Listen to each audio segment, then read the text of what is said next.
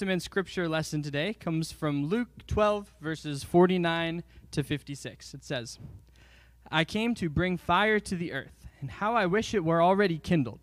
I have a baptism with which to be baptized, and what stress I am under until it is completed. Do you think that I have come to bring peace to the earth? No, I tell you, but rather division. From now on, 5 in one household will be divided, 3 against 2, and 2 against 3. They will be divided. Father against son, and son against father. Mother against daughter, and daughter against mother.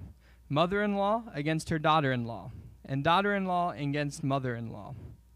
He also said to the crowds, "When you see a cloud rising in the west, you immediately say, 'It is going to rain,' and so it happens. And when you see the south wind blowing, you say, 'There will be scorching heat,' and it happens. You hypocrites! You know how to interpret the appearance of the earth and sky, but why do you not know how to interpret this present time?" The word of God for the people of God. Thanks be to God. At this point, I'd like to invite Cory Miller, who'll share a little bit about our mission moment and share the message with us today. And I'll let him do the rest of his introduction. Okay. Thanks, Luke.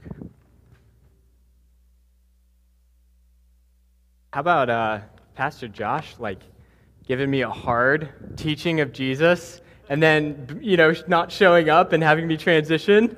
Man, what a practical jokester, right? It's amazing.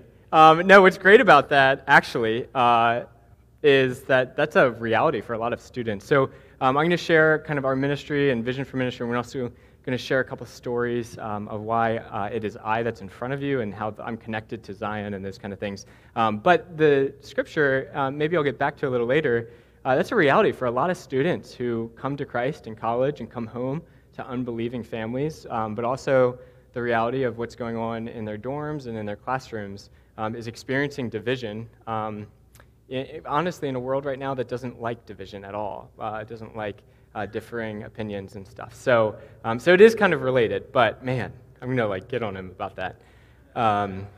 So my name's Cory Miller. So my wife and I are we up there? Yeah. So Cookie is my wife, and we are missionaries with Campus Crusade for Christ, short CRU, which is a missions organization that wants to reach college students and send them out with purpose and hope into their future. We have 2 kids, so we haven't gotten nice pictures done since we have a 11-month-old. First year, kind of, we're surviving. So Wildern he's now 4. That picture's a little outdated. And then we have Marzena, who is 11 months old. So that's the family.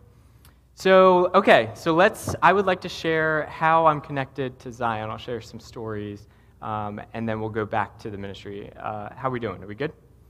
Okay, cool. So I haven't really participated in a Zion worship service for a while, but I grew up here. This was my childhood church while I was very young. So my parents are Sue Miller and Keith Miller. I don't know if you guys know them. They usually attend 8:30.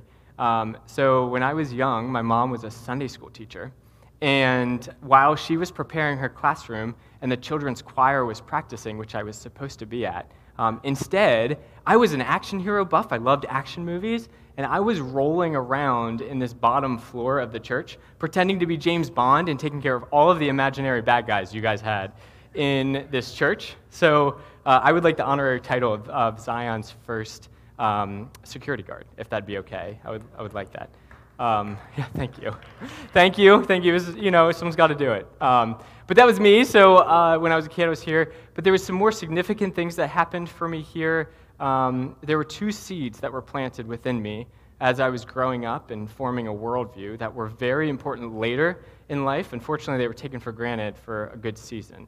So the first seed was just from being a part of the ministries and a part of I'm seeing familiar faces. This is so wild. So being a part of the kids' ministries and hearing sermons and stuff was that God existed, that he was the creator of all things, and that all created things owed their existence to God. So that was in there. It was like an assumption that I carried around because of how I was impacted here. Second thing was God's his posture towards humanity was that of love and forgiveness. It's another thing that just got in there as a kid. So I grew up with those as basic assumptions about reality and about the world. And I went on to need those a lot later because the fruit didn't come right away, unfortunately. So I'll get back there. I'm going to share how when the fruit came and how that was really helpful for me. A little bit about Campus Crusade for Christ, kind of back to what Cookie and I are doing. So we're going to be missionaries on college campuses. And the goal for CRU is to launch a student-led ministry across the campus where students are won to Christ, so they hear the gospel and their hearts are connected to Jesus in personal relationship. And then they're supported by staff members to become student leaders in student ministry. So as they grow in their faith and they learn how to read the scriptures and learn how to pray and learn how to follow Jesus on a daily basis, then the staff can stand back and support student leaders who are now doing ministry to their own classmates. Because who knows that an 18-year-old would rather listen to an 18-year-old than a 32-year-old, right? It's true. And that's for every people group, that you just hear the gospel better from who you are. And it mirrored out in front of you. So then once the students are growing in their faith and starting to do ministry on campus, we help them get a vision for the Great Commission, where Jesus says, go into all the world and preach the gospel.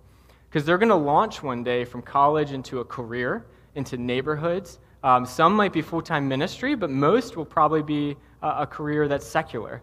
And we want them to see their part in this commission that Jesus gives us, go into all the world.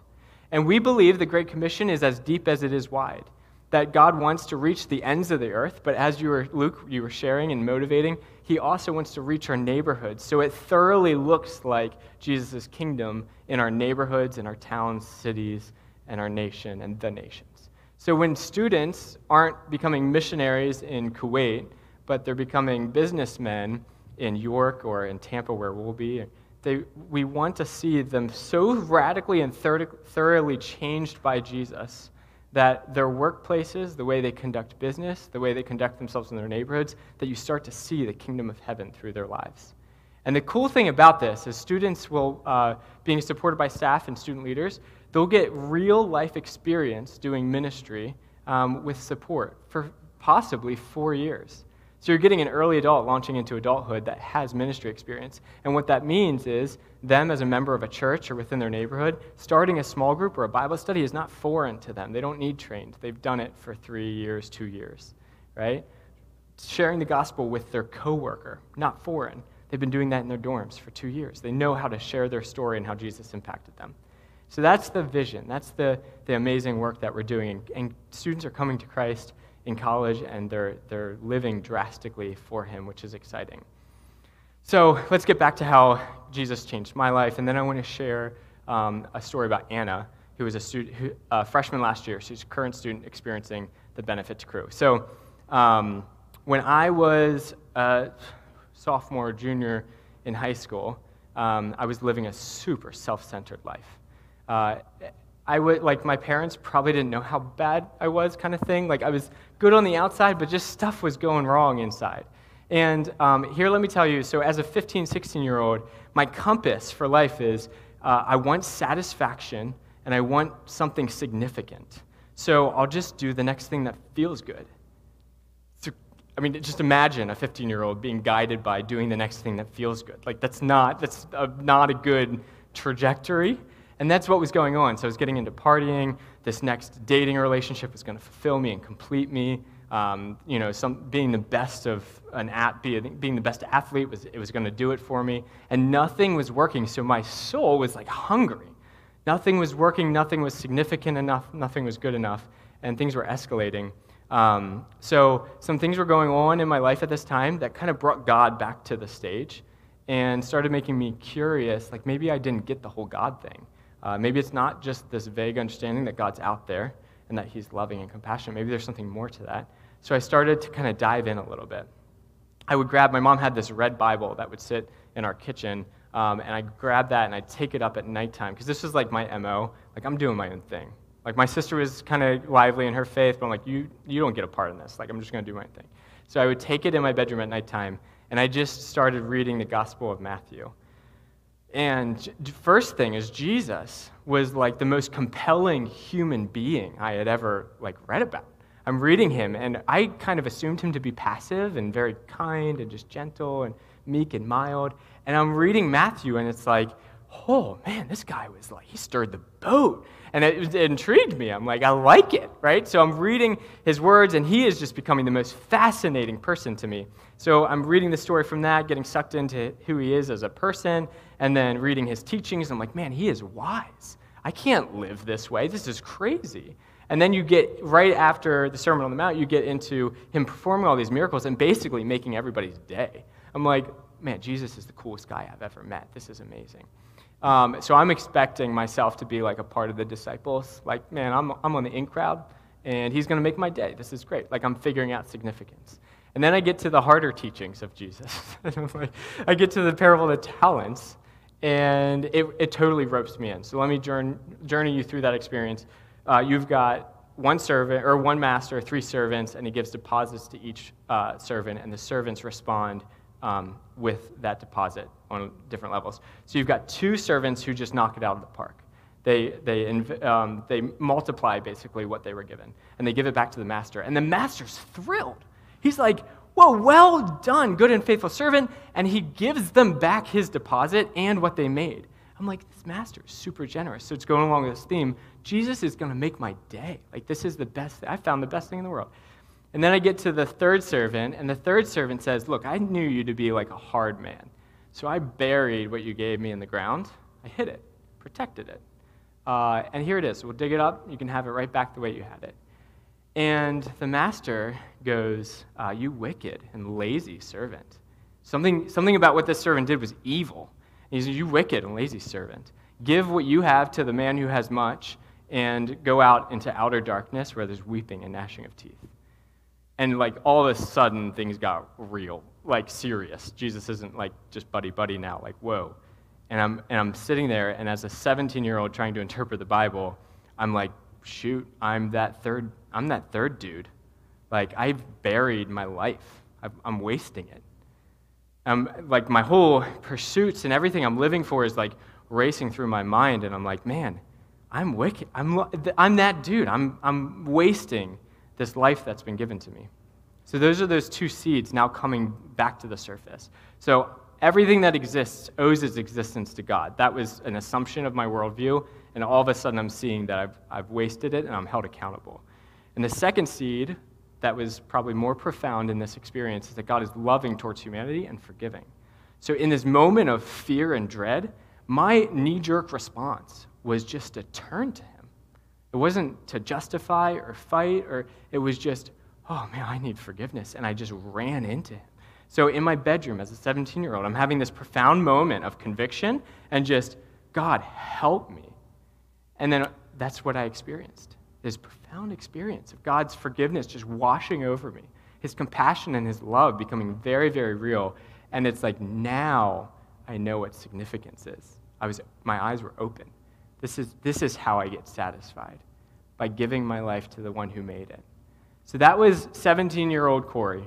And of course, 15 years and being 17, like there's a process, but there was a moment in time and then a trajectory where I just, like, I'm going to get satisfied when I give my life over and when I follow him. And that's what significance is.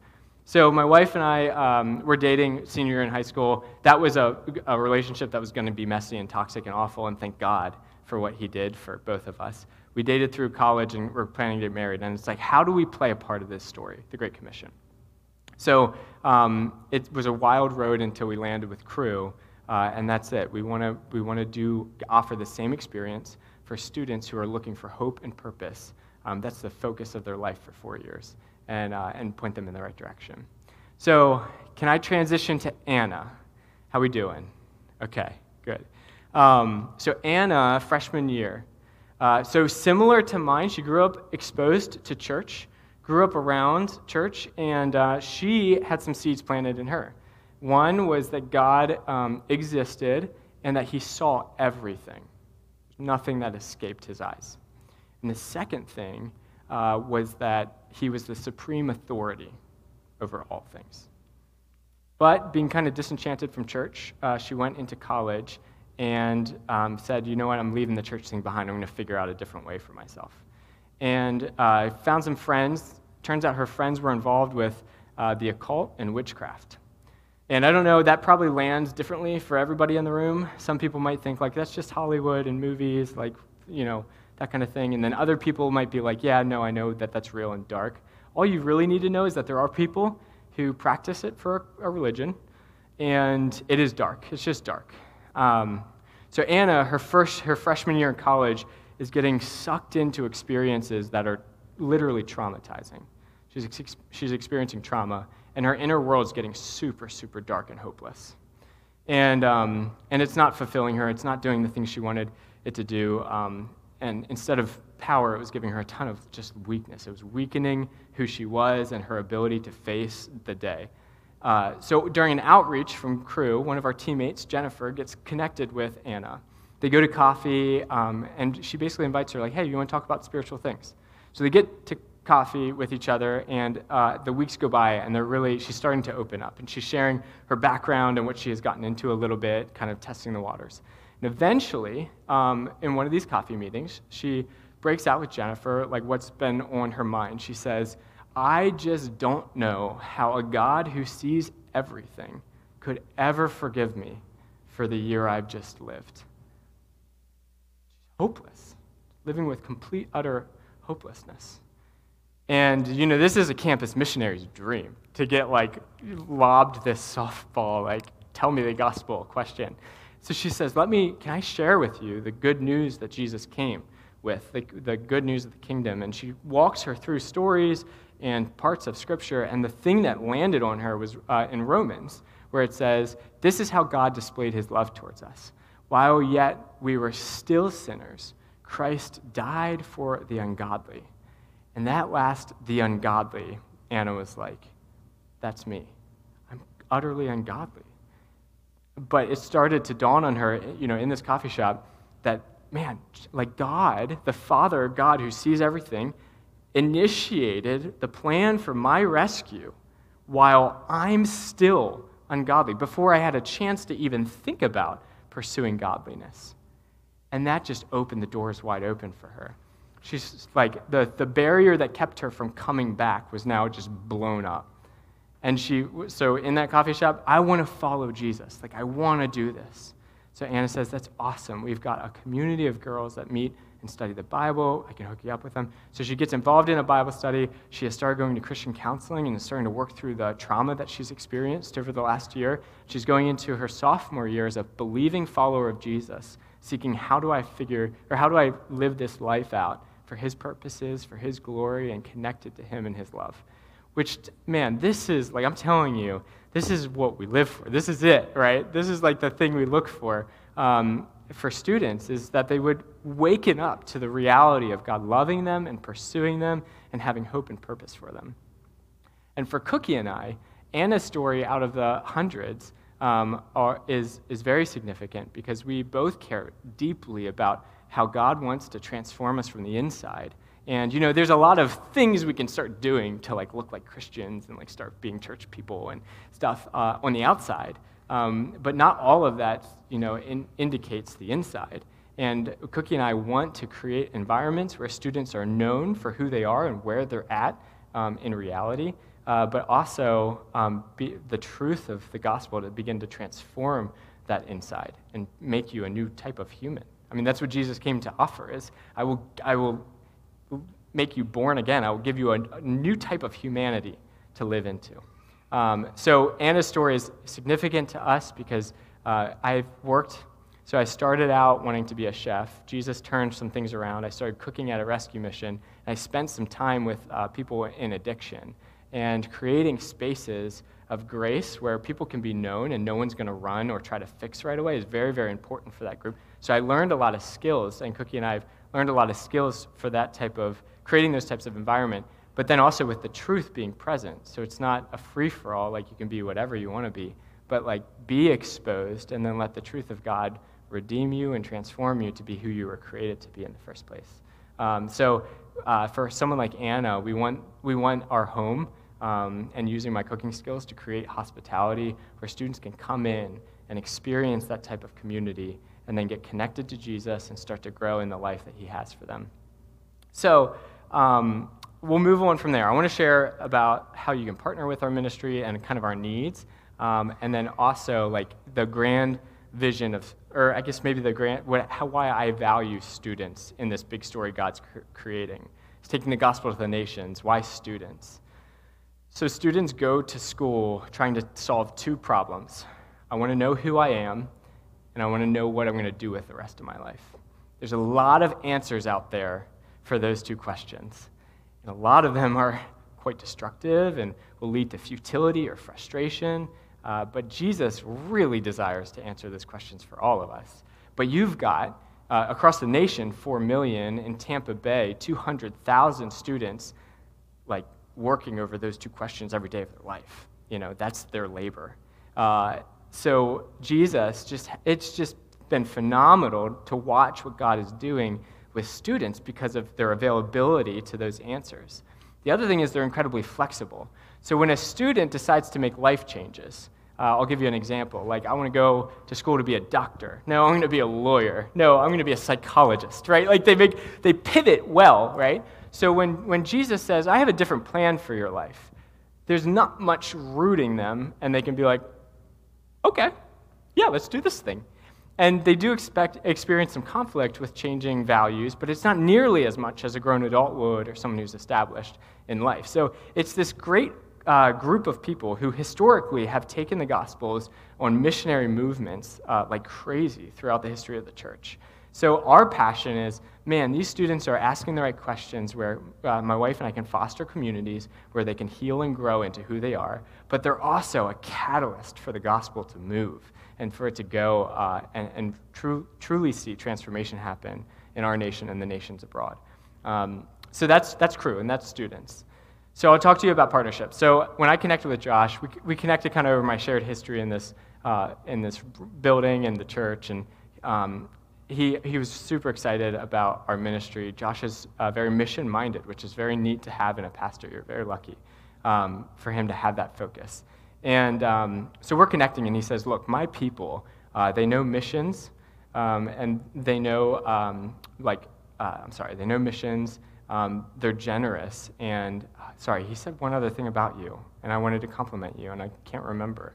But you're passionate, you're generous, and you know missions. And so anyway, he said, I want you to come and I want you to share about partnership and invite them to come alongside what you're doing. So what an honor to hear a pastor invite you to do that. So here's what we're doing. We are full-time campus missionaries. So as missionaries with CRU, we are responsible for raising our entire support. So that is our own salaries, but also the ministry budget. So we do that through personal partnerships. Right now we have 250 partners coming alongside us. We're kind of in this launching season. It's very exciting. In fact, this last few months have been just increasingly quick and momentous, and our goal that we've been kind of praying over is for this fall, and we're just seeing God do phenomenal things in mobilizing us. So I'm going to tell you the big reason for the fall, then I'm going to share specifics about partnership, invite you, and then we'll close. So the fall, CRU at USF, one of the campuses we'll be a part of. I see some USF, yeah, okay. So, sorry for everyone else, but we had a moment. So at USF, there's, during the week of welcome, the orientation, CRU gets to be a part of this big party that they throw after this like balloon drop, all new students event. So they're going to be a part of, or in front of thousands of new students. And for all of those students, they have it set up so that they can survey them with a quick, like, hey, do you want to have a conversation about spiritual things? The same thing that connected Jennifer to Anna. And if they click yes and give us some information to connect them, we're in a series, or a period of 3 days, we are going to try to meet with everybody one-on-one, face-to-face, and say, man, what do you want to talk about God? And be able to share the gospel with them. And then also connect them to a student ministry. So imagine a fraction of 3,000 students saying yes to that conversation, and then a fraction of that saying yes to Jesus, I want to get plugged into a Christian community. You've got hundreds of students who are starting their college career different than they may have. So we want to be down there for that event. We're going to be down there at least for a short-term trip. But we have been feeling God, even before knowing about this event, him saying there is urgency and need. We need the fall. So we've been praying into that. And now we've got some stuff going on our team where some people are moving to different campuses and stuff. So there is just a great need this fall for this influx of students to have laborers. So it's one of those, the harvest is full. We need laborers. So we want to be sent this fall. So anyway, we're close. We're at launching season. We have $2,900 of a monthly support, ongoing support to come in and to be partnered with us. So that's where I'm at in front of you guys. I want to ask you, would you partner with what God's doing through our ministry? And of course, the whole room can't say yes at once. But if you're in your chair and you're saying yes, or you're saying maybe, I just need some more information though. Either of those questions, I want to connect with you. Like, let's talk. I have a way of getting your contact information and start sending you newsletters and updates about our ministry. But also, I just want to know where you're at, what you're about, and get connected to you. So let me share a couple different ways of partnering, and all of these are on the table for connecting. So financial, the ongoing support that I mentioned, but there's also, we have a whole team of people who are just praying for us. They've determined to be very intentional, watching our updates and praying very specifically for us. So there are partners who just pray for us. And then we have partners who connect us with other potential partners. They say, man, I know someone who's really loves what you're doing. I'd love to connect you. And for that, you have no idea how valuable that is as well. So those are kind of three ways you can join up with what God's doing through our ministry, and I'd love to meet you afterwards. And that is about all I have to share about our ministry and our vision. And I want to just thank you for giving me your ear and your attention. And it's so fun to see people that I recognize and also be back at a place that did some significant things for me as a young age. So I'm going to pray to close us, but just thank you. Thank you for your time and your attention. It's exciting for me to pray for you guys because I've been connecting with Josh, and you guys are so missions focused for York and the nations and our nation, and I just love that. So to be able to bless what's happening is a huge honor. So let me do that, and then we'll close with the Lord's Prayer. Father, I thank you for your grace and for your love. Thank you for the way you are working. You are just radical in the way you invade our lives and reorient our lives so that we live for you and experience significance and satisfaction in you. And you are so faithful in preserving us when hardship comes and when there's obstacles to serving you, as we learned in your scripture. So I just pray for the empowerment of your Holy Spirit on this community, that you would flood out on these people and that you would clothe them in your power as they go out to do your will. Pray that you would give insight and strategy and just motivation to take new steps into your kingdom work, whether it's in York, at workplaces, within the church walls, or in neighborhoods. I pray that you would give vision and strategy of how to move forward. I pray that you would clothe them with power, that their work would have a God-sized impact and not a man-sized impact. I pray that you would just move in the York area. We know it desperately needs hope and salvation, so we call to you for that. You're the only one who provides us salvation. I pray for you to empower this community to bring it to this area. And we just pray the prayer that you taught us. Our Father, who is in heaven, hallowed be thy name. Thy kingdom come, thy will be done, on earth as it is in heaven. Give us this day our daily bread. Forgive us our sins as we forgive those who sin against us. Lead us to temptation, deliver us from evil. This kingdom and the power and the glory forever. Amen.